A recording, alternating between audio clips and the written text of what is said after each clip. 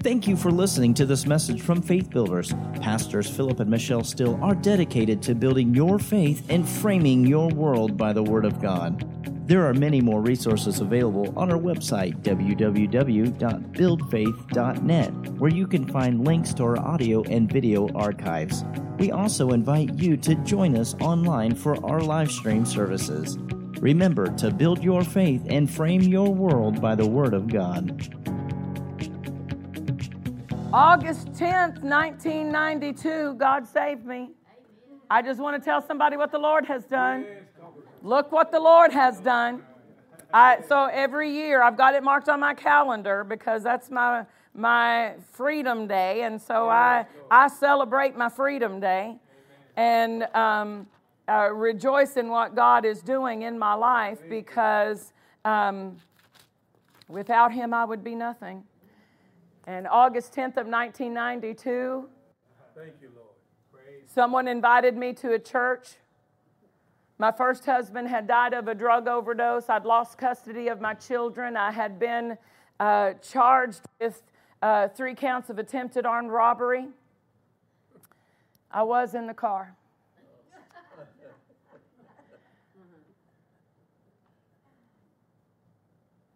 My first husband was charged with all 3 of the armed robberies and pleaded guilty, making a plea deal with the district attorney if they would let me go and drop all of the charges against me. And the day after he was charged for those armed robberies, he died of a drug overdose. And it was after his death that I lost custody of my children, because I continued in the addiction, and it was like a whirlwind.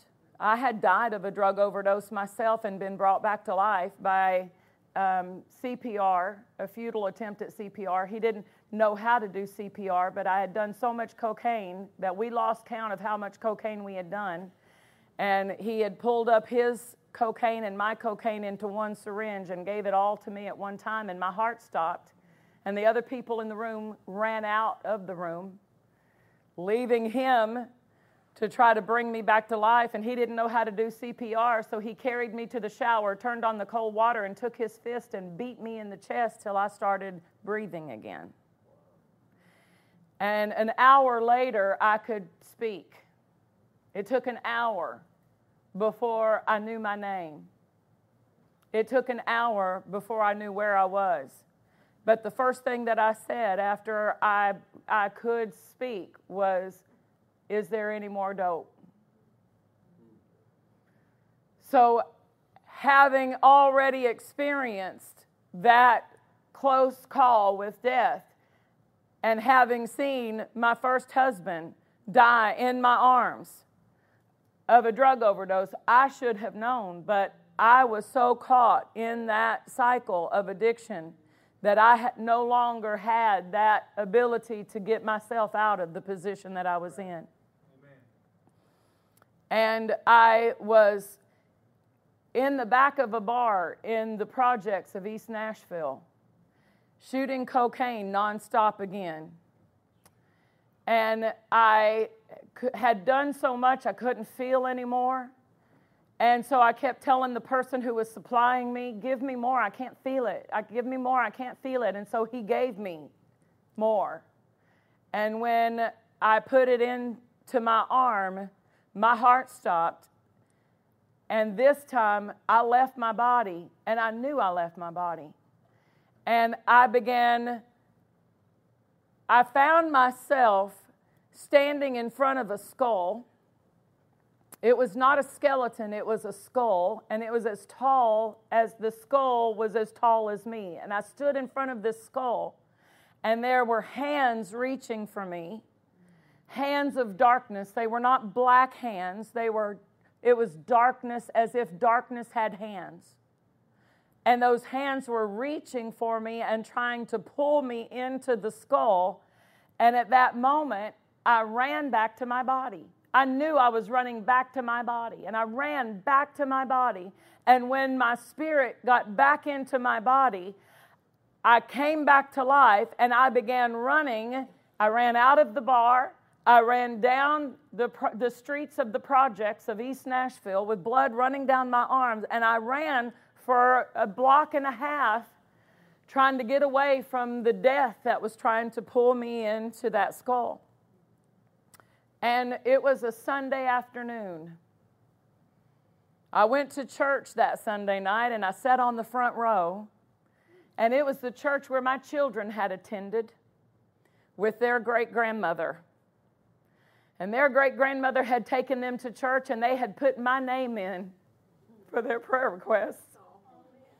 They had asked their Sunday school teacher, please pray for my mommy. It was a church that was on the same road where I prostituted. And so many of those church people had driven past me as I stood on the street.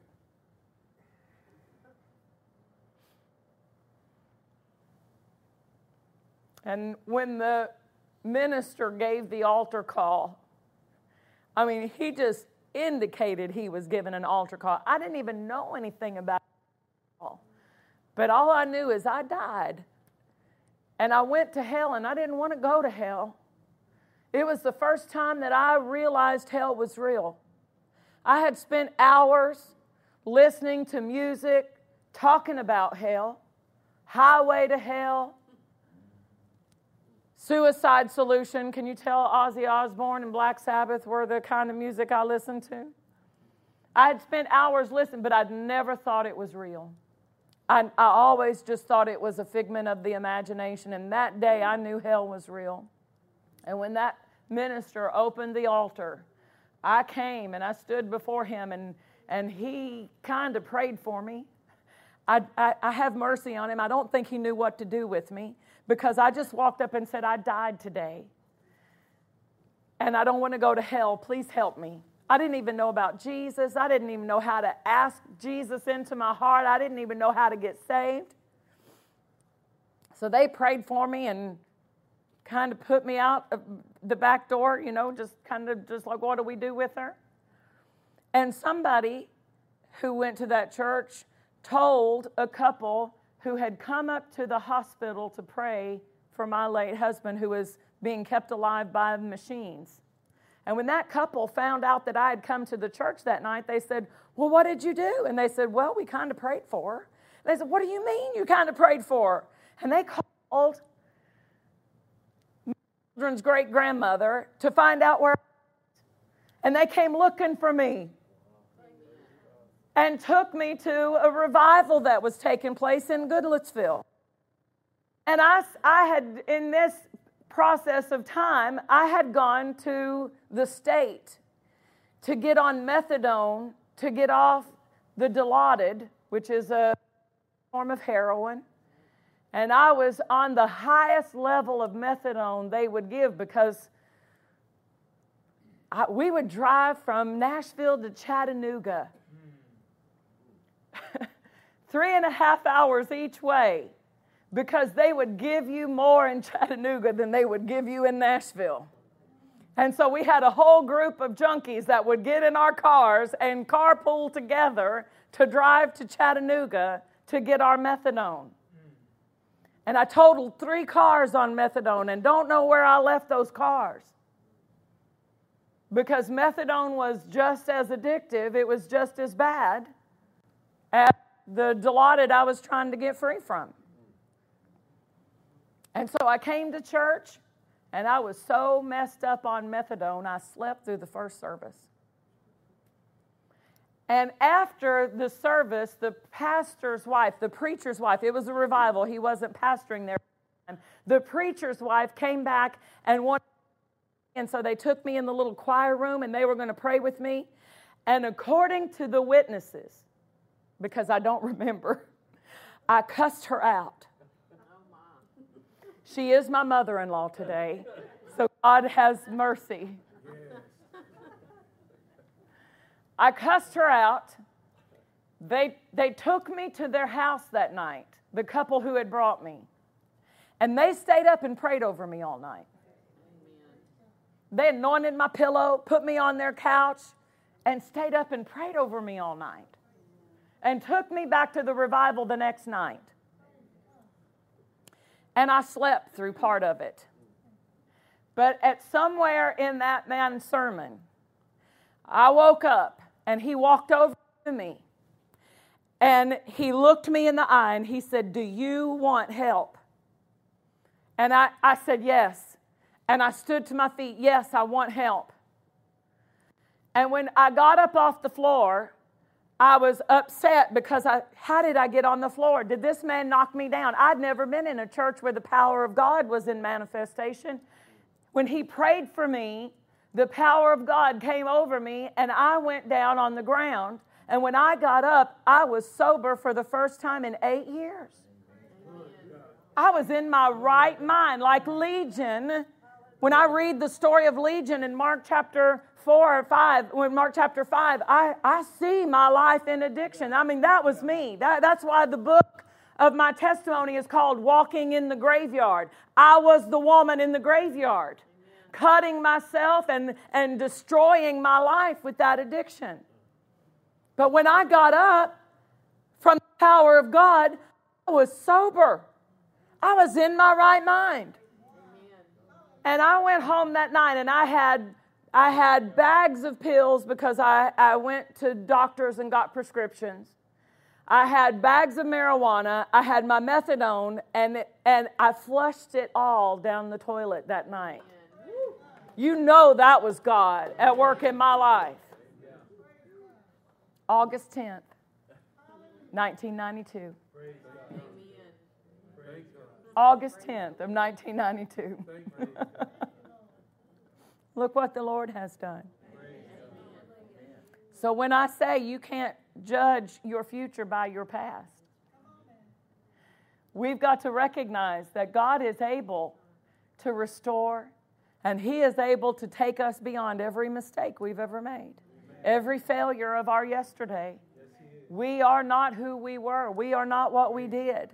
We have been made new creatures in Christ. Old things are passed away. All things are created new. And if I had not if I had not allowed the Word of God to re-identify me in Christ, if I had not allowed the Word of God to establish who I am in Christ, I would have been stuck saying, I can't do that. I was a prostitute. I can't do that. I was a drug addict. I can't do that. I got arrested for such and such.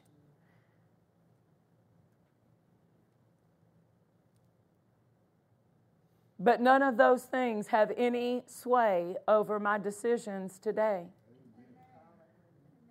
And most of the time, I don't even think about the life that I lived until I come to a place in the remembering of what God did for me, to have to step back into how my life was before Christ.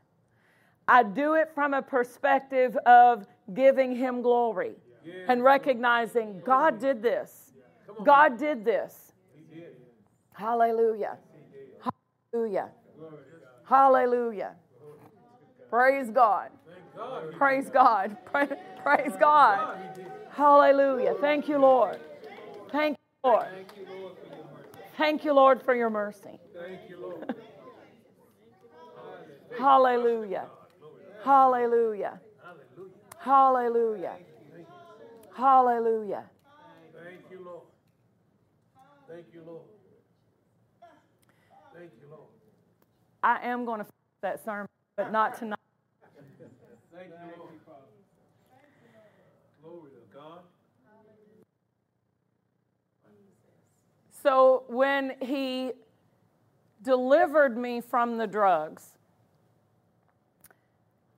I had nothing. Is this okay? Yes, I'm just obeying the Lord. I had a sermon. But I want to testify to the glory of God. Yes, Lord. When I was saved, I knew nothing about the Bible. I mean, my grandmother had taken me to church as a child, a young child, but I didn't really know the Bible. I didn't know Jesus. I didn't know anything about the ways of God or the plan of God or the salvation of God. And I knew nothing and I had nothing. I was driving a car that was a stolen car. I did not steal the car that time. I did not steal that car. But it was a stolen car that I had promised when I paid it off they were going to give me the title, and they disappeared. There was no title because it was a stolen car. And so I couldn't tag it. And the tag that I was driving on from my previous vehicle was about to couldn't keep driving this car. And then something happened to it, and I couldn't. Why bother to repair it if I can't tag it and drive it? Because now I'm trying to do things legal. I'm trying to do things right. I had not had a legal job since I was 15 years old. I did not have any money. The clothes that I had were not that great anyway, but all that I had was what could fit in the trunk of the car. I didn't have any furniture. I didn't have a home. I didn't have, anything, any money, anything. All I had was coins, and you've heard me talk about my very first offering. It happened that week after I got saved. My very first offering, you could hear it from the back row. It was all my cigarette money. It was nickels and dimes and pennies, and there might have been a few quarters in there, but when you've been living like that, there's very few quarters. It's mostly the smaller coins. And you could hear it was enough for a pack of cigarettes. And they weren't any name brand cigarettes, those generic. And God delivered me from drugs, from methadone. I was on a level of methadone. Another person on the same level as me got arrested, and they wouldn't give him any methadone. It took him 3 weeks of throwing up, 3 weeks in bed for him to come off of the withdrawals from that sudden. For me, nothing. I was completely free, 100%. No withdrawals, but I was smoking. Go figure. And I was smoking because nobody told me I got addicted. I should have flushed those cigarettes too, but I kept smoking them. And God began to deal with me after a while that if I can't get victory over something no bigger than the size of my little finger, how was I ever going to walk in victory in my life? And so with the help of the Word, I just came off the cigarettes. Yeah. But that first offering was all the money I had to my name. So here I am with a vehicle. And somebody said to me, now I'd lost my children. I'd lost custody of my children because of the addiction. And it was willing. I thought I was going to die. I knew I was going to die. And so I agreed to it. They didn't have to fight me hard because I had not been an influence in my children's life anyway. They saw me, but I wasn't the one putting their Cheerios in their bowl. I wasn't the one washing their clothes. I wasn't the one. Somebody else was raising my children because I was living an addict's life. I was up all night, prostituting, and then sleeping all day and getting high the rest of the time. And so my children didn't see very much of me. They knew who I was, but other people were raising them. And so I was going to let them continue to raise them. I was going to let them continue to have custody. And somebody continues to talk to me and says, here I am, 3 weeks saved. And they are saying, are you going to try to get custody back of your children? No, I don't think I can do that. I don't have any money. I don't have a home. I don't have a car. Get these things. What am I going to do with how am I going to raise my children? I have not been a good parent anyway. I had all these reasons.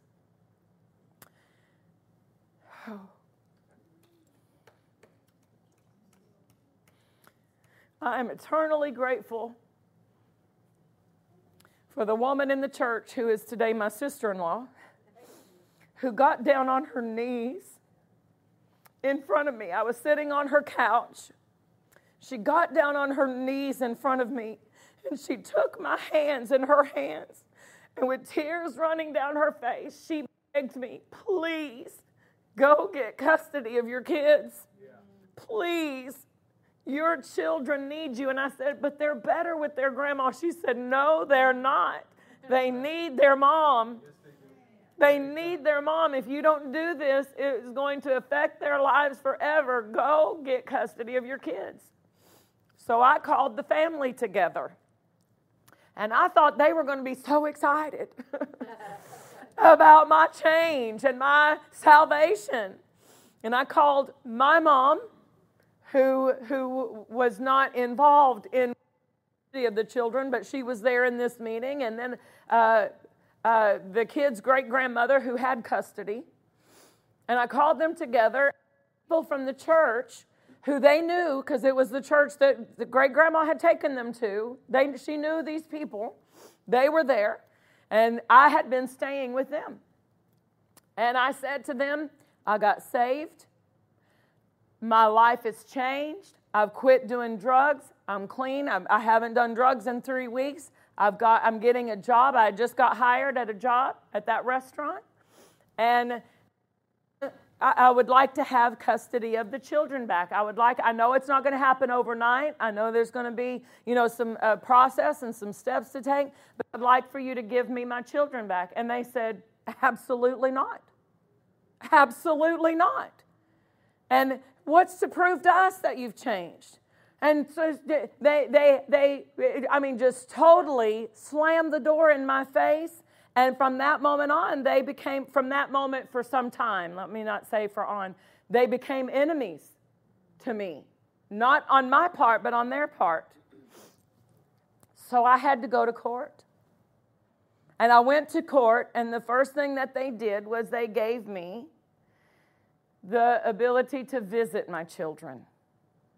And the first time that I went to visit my children, now again, I did not have a car. And so the people I was staying with had to take me to the visit.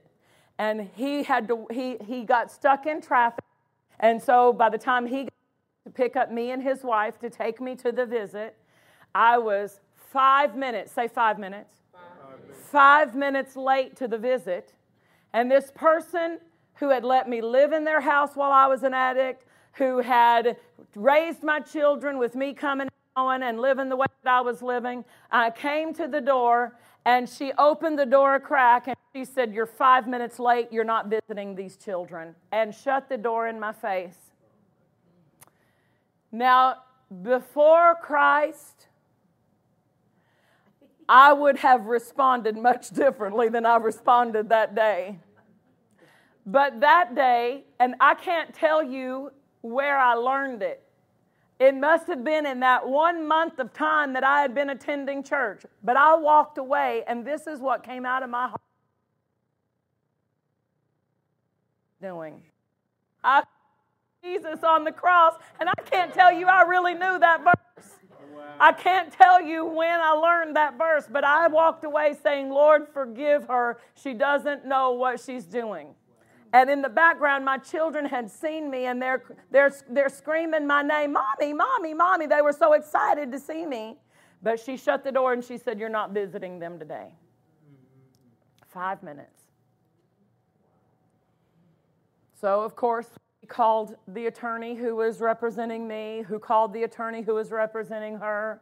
And they said, "You can't do that. You've got to, if she's, allow her to see the kids." And, of course, I made sure I was early the next time.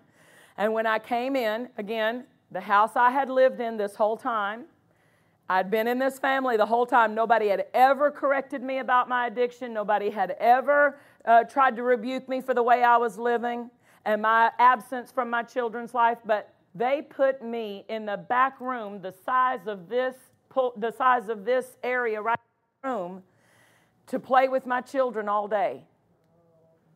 And the children, if the children got bored and wanted to leave the room, I couldn't go anywhere else in the house. Wow.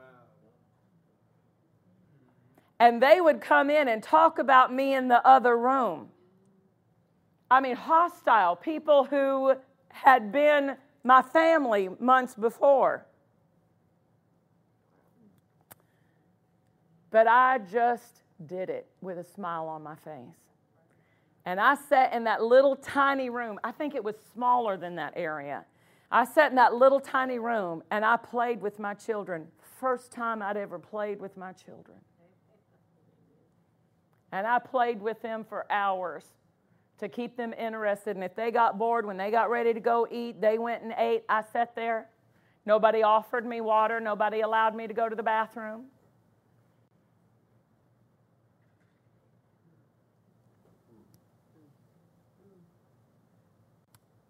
Months later, after it was all over, the great-grandmother said, Michelle, I needed to know you meant business. I needed to see that you were willing to do what it took to get custody back of them. And so I forgave her. But I'm telling you, because sometimes when you hear somebody's testimony, you can hear me stand up and say, God set me free from drugs, and look at my life today, and not see the walk. Not see the standing, not see how God had to prepare you, and God had to lead you, and God had to help you deal with things. Yes, Lord. And so went before the judge, and the judge had given me specific things that had to be done. First of all, I had to go to a drug test that were appointed, and they would call and tell you what day to come. It wasn't something you could plan when you took your drug test. They were random drug test. Did I tell y'all I didn't have a car? I had to get to the random drug test, and I couldn't miss it, because if you miss a random drug test, they think you're missing it because you're using. Yeah. So God made a way for me to have transportation to these random drug tests. I had to get a job and keep it and bring a note from my employer that I was a stable employee. I did that. I had to get my driver's license. That was one of the major components.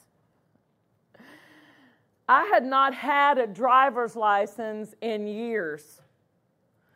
I had gotten in trouble with an accident, and I was uninsured, and then I got tickets, and I had all of these things that were outstanding.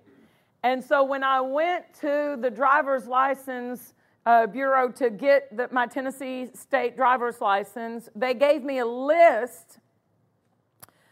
The tickets were over $1,000, the outstanding tickets, because, they multiply when you don't pay them.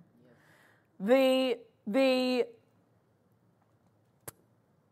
restoration, the fee that you have to pay to get it reinstated, just ridiculous. And it was because I had lost it. With this insurance, I had to get SR22 insurance. I had to pay this reinstatement fee that was over $1,000. I had to pay these thousands of dollars in tickets, and I was working as a lunch waitress at a restaurant like a Chili's. It's called O'Charlie's. I was working at the lunch. Why? Because I need to be in church. You know why, Lord? You can make more money at night. But I needed to be in church. And I said, I can't miss church. And they had church. They did church Thursday, Friday, Saturday, and then during the day on Sunday. But Thursday night, Friday night, Saturday. When I first got saved, they were every night. I was in church. And then after a while, that man was my father-in-law, that he took over the church for a while, and they had it like a revival center. And so they had church, half of the week at night. So I couldn't miss church, because that's why I'm saved. And I don't want to go back to the way I was living, so I need to be in church. So I chose the lunch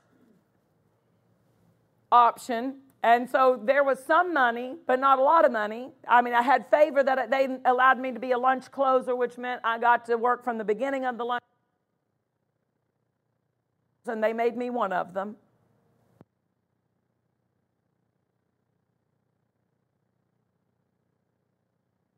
I shared that testimony today, how that when I went and I got that long list of how much it was going to cost me to get my driver's license back, I called my pastor's wife and I said, please speak faith to me. And she began quoting all these verses to me.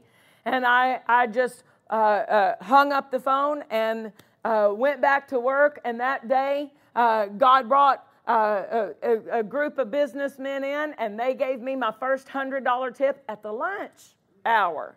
And then there were other times during that season that large unexpected tips would come in, and I wasn't telling people my story. It was the faith of God and other people that brought money to me. I all of that money, and I paid all of those fines.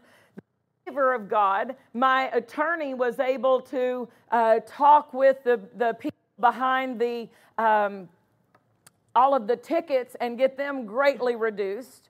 And so I walk into the courthouse, and I've got all of my drug screening, all of my random drug tests were good. I've got the letter from my employer. I've got my driver's license. The day before court, they came to the apartment I just moved into, that the church people got together and brought couch and a bed for the kids, and I didn't have any money to be able to buy stuff for a house, sheets for a bed or a bed. But the day before the apartment, and I get the stuff for the apartment. I've used all my money to pay for the reinstatement fee. Yeah. And I move in there, that day, they came to do the house inspection to see if I had a house for my kids to live in. And they came and they walked this house, and there were dishes in my cabinet. I didn't own a dish the day before. I didn't own a cup. I didn't own a glass. But the church people took of their own and blessed me. And so I had furniture. I had dishes. I had sheets for the bed, bedspreads, all of those things. God did that. God did that. So I walk in. I've got the house inspection. They came and saw I have a house for my kids. I've got a valid driver's license. Don't have a car yet, but I got a valid driver's license. I've got all of my drug screens that I've passed. I've got a letter from my employer where he talked about how faithful I was and what a good worker and what a great attitude I had. And I walk into the courtroom, and there on the up, I hadn't seen in a long time. I'm talking about people I'd been with and people I'd done crimes with.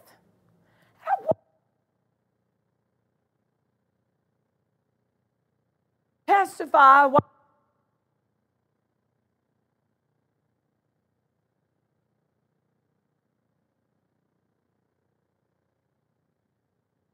nothing but the out of business. They didn't have to lie. Everything they would have said would have been true about the Michelle before Christ.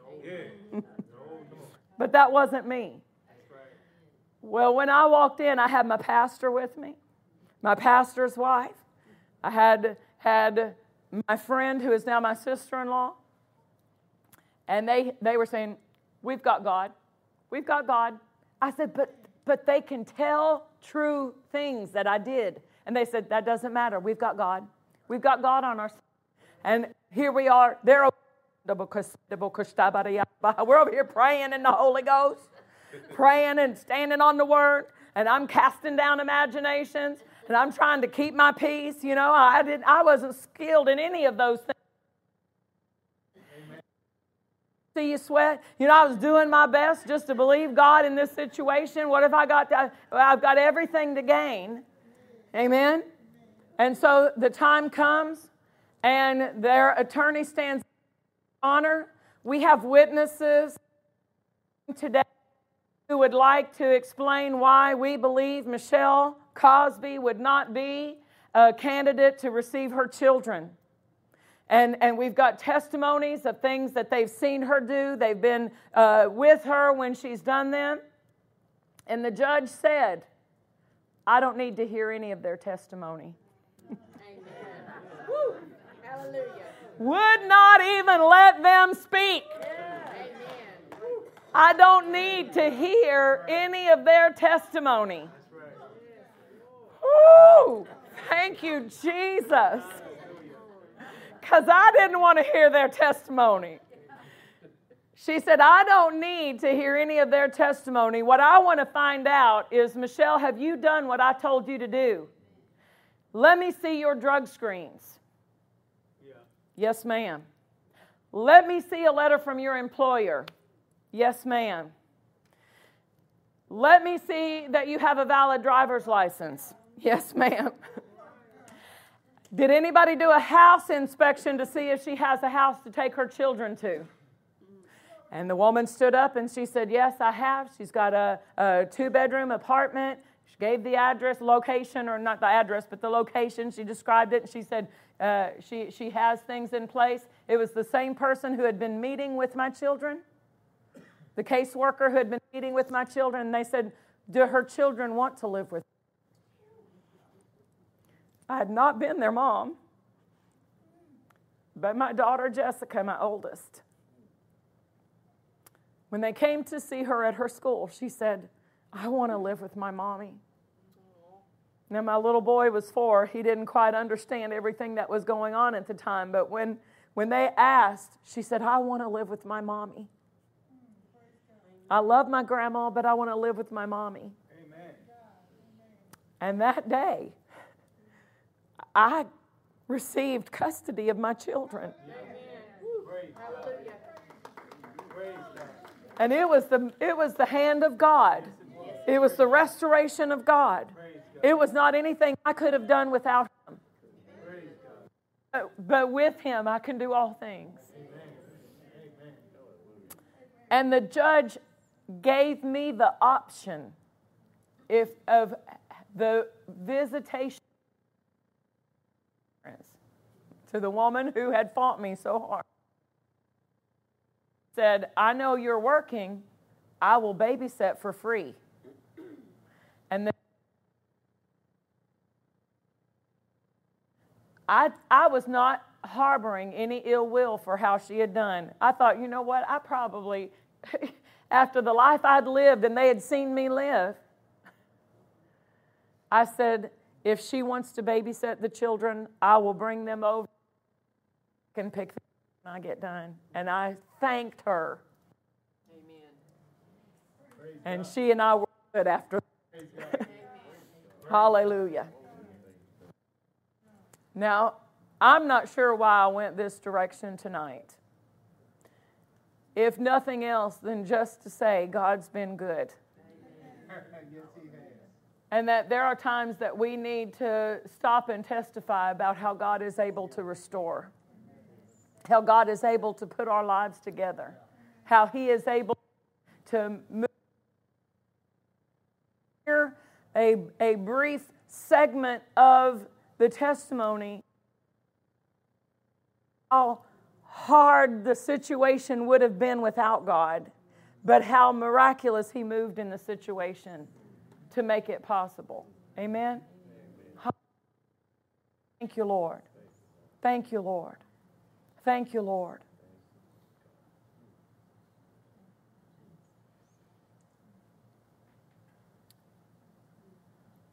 I have in my heart to... Is this okay? Yes, y'all stay with me here.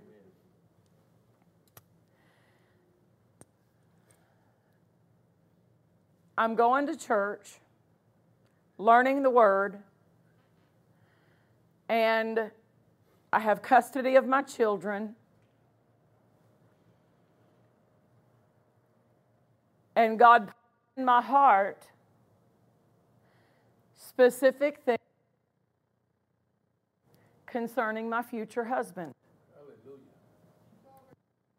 There were some young men in the church who were considering themselves candidates, but they didn't meet the list. The criteria on the list came from the Bible. Specific things that I saw in the Bible, because I thought, now I've messed up with my choices before. I don't want to just choose what looks appealing to the eye. I don't want to just choose based on what looks right, what seems. I want this to be built with God's plan. And so one of the first things that I put on my list is I want them to be stronger in the Word than me. And I want them to be a worshiper. I was a worshiper. I mean, I would dance till my earrings flew off. You know, I would dance, and I got a lot of liberty just in the presence of the Lord, worshiping God. But I thought, I don't want a man who is going to be less of a worshiper than me. I want a man who's a worshiper. That's why Pastor worships the way he worships. The ladies who sing with him say, I like how he gets in there. He's a worshiper. That was on my list, sister. That was on my list. And then I began praying right away. Lord, let the man that I married love my children like they're his own. That was something that was in my prayer because I did not want to marry a man who would consider this to be a stepchild. I don't want a family where my kids are his stepkids. Like they're. I prayed that before I ever met Philip Steele. And when I met him, I knew because I'd been looking at my list. And other people would try to get me to go out with them, but they weren't on. They didn't fit the list. They did not fit the criteria. Because I was watching. Are you in the Word? Where's your Bible? I'm going out with you. Worship service, I'm scouting. Okay. Nope, not you. Amen? I'm focused on what the Word of God identifies as a strong man to lead my house because I want somebody who's going to lead me into God's plan and not lead me back in the direction of the flesh that I lived for so many years. Hallelujah.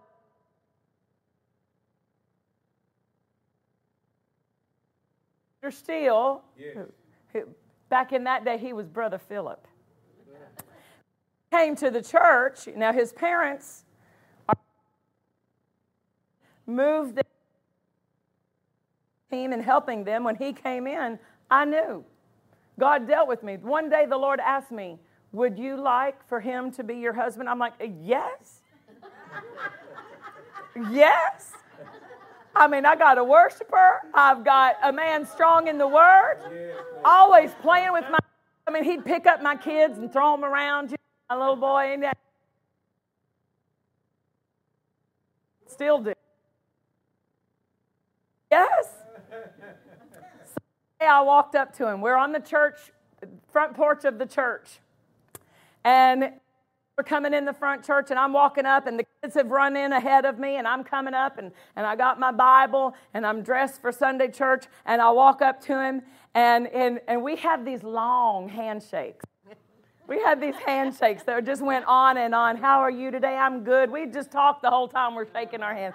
So good to see you today, Brother Philip. So good to see you. And one day it came out of my mouth. I'm standing there shaking his hand. It came out of my mouth. I said, do you know you're my miracle? And he just stopped and he goes, I am? I said, yeah, do you know you're my miracle? So when he says, I asked him to marry me, I wasn't asking. I did not ask him to marry me. I just told him what thus saith the Lord. God said I could have him.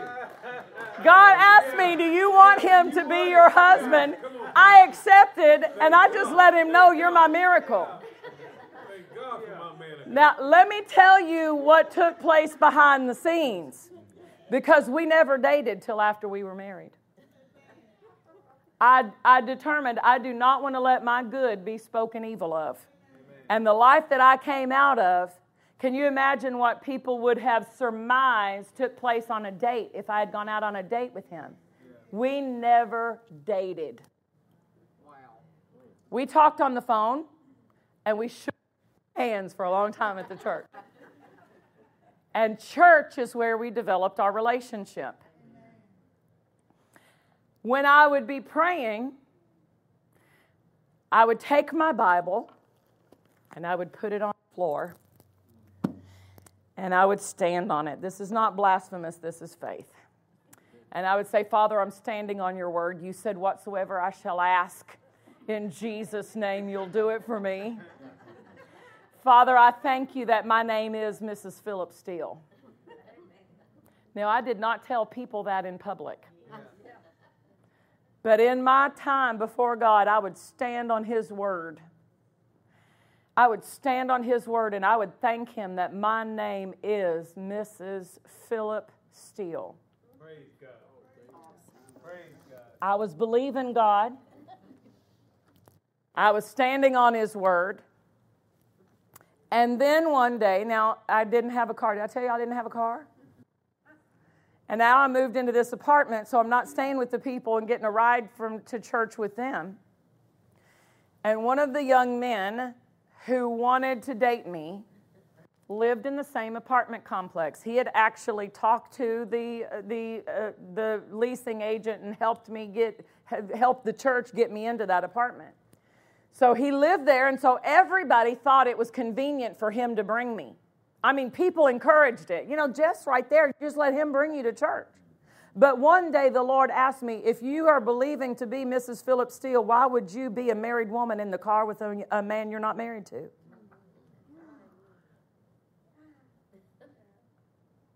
Why would you be in the car with him if he's not your husband?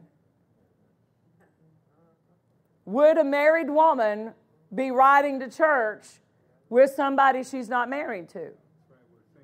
So I had to answer that. Lord, if I'm in faith that that's the direction you have for me, then I'm not riding to church with this young man anymore. And so I asked a married couple in the church they didn't have to come too far out of their way, but they had to come a little ways, about a mile or so out of their way. But I asked them, would you be willing to come and pick me and my children up for church?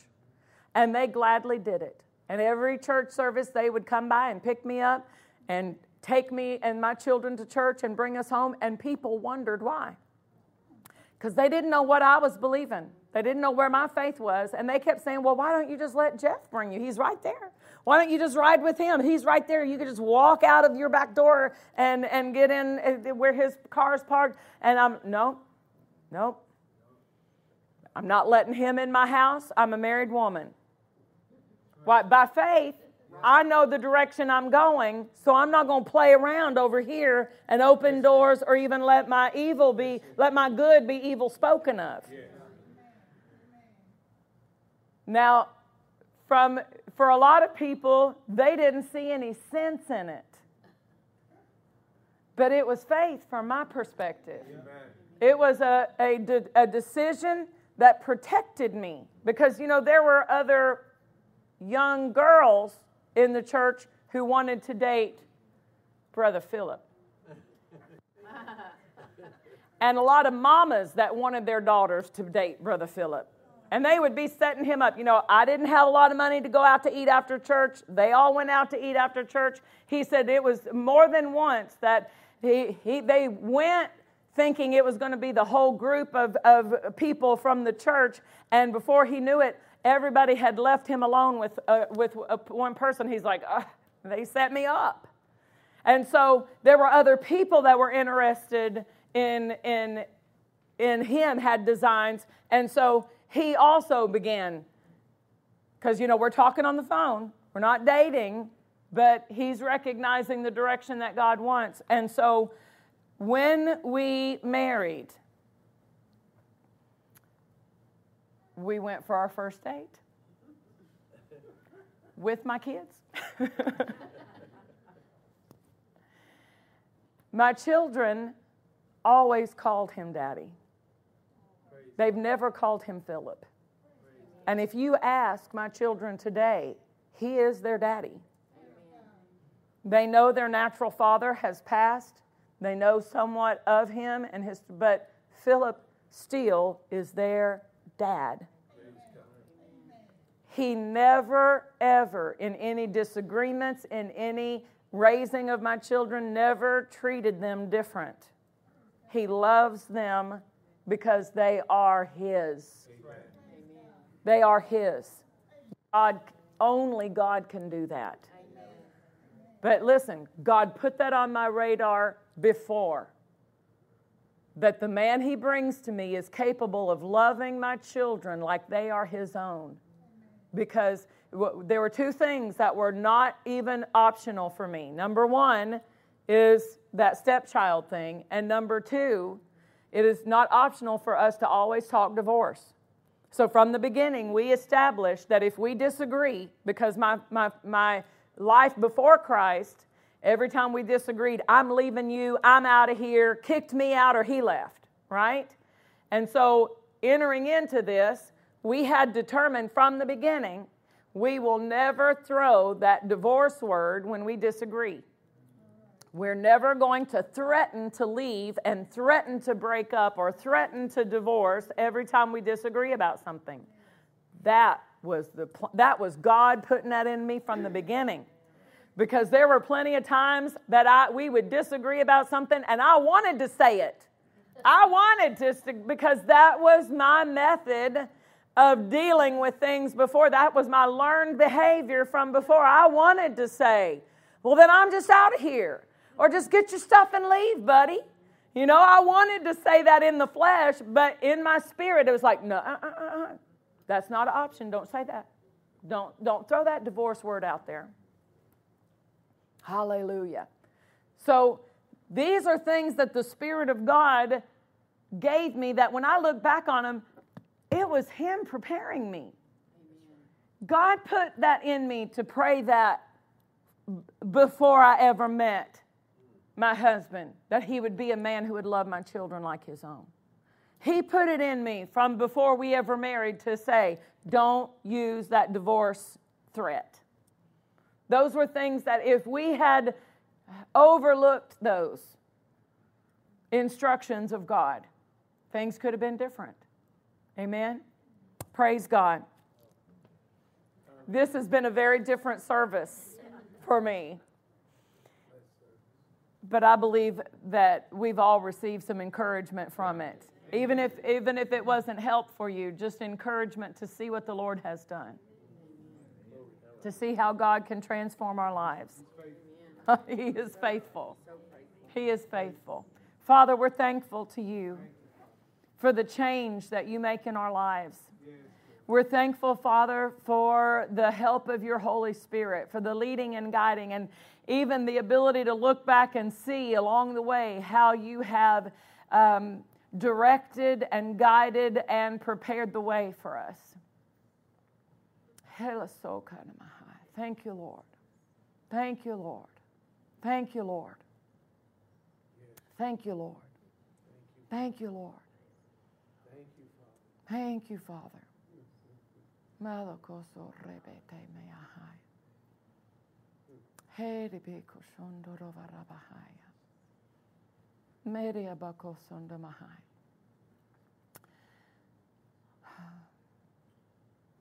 If you are a person that is in a process of transformation, I just want you to stand to your feet, and I'm going to pray over us tonight. If you are a person who God is rebuilding your life right now, God is putting your life back together, and there have been times that you thought, how can God ever fix what I've messed up? This encouragement was for you tonight. Thank you, Lord. And you need to know God is able to restore and put you on a path that's more stable and more full of His goodness than you've ever dreamed of. Thank you, Lord. Than you've ever dreamed of. Thank you, So, Father, I just pray your restoration over each of these who have stood to their feet. Father, that what you have in store for them would be 100% brought into manifestation upon their path.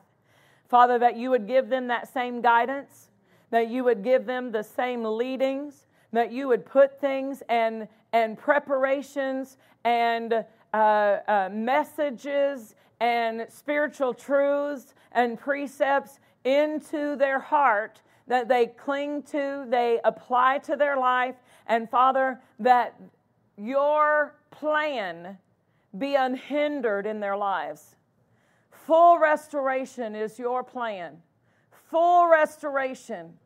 Restoration in relationships, and restoration in finances, and restoration in purposes, Father, purposes put back into place. Lord, I pray for each of these to be strengthened by your Spirit in their inner man, that they would know that you have a plan, and that they would submit to that plan, and that they would expect beyond what they think they're worthy of. Father, that you would remove that unworthiness that disqualifies themselves, through which they disqualify themselves. Let that be removed from the equation, and let them put their entire expectation upon you. In the name of Jesus. Hallelujah. Thank you, Lord. Now I want you to expect it. I want you to expect it. I want you to look beyond where you are. I want you to look beyond what you think you can do. And I want you to expect God to restore in a supernatural way. In a supernatural way. Thank you, Lord. Hallelujah. Hallelujah. Thank you. Every single woman who knows God is bringing a mate into your life, stand to your feet. I want to pray over your choices. Hallelujah. God has a plan. Father, I thank you for your perfect plan in their future husband. Father, that you would even begin now putting in the heart of each of these women what to expect and what to set as a necessary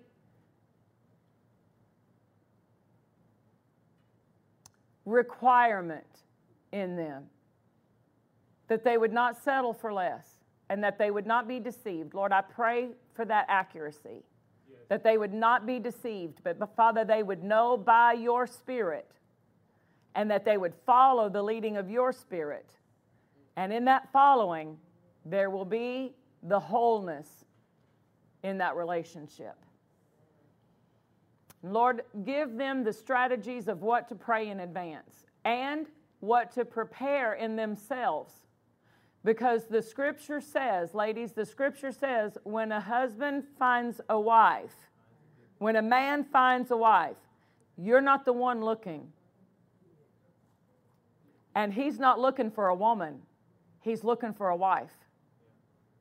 Hallelujah. So what can I prepare in me to be the wife that God has prepared for him? Amen? And begin to allow God to work that in you. Allow God to reveal that in you. And guard it. You're not for everybody.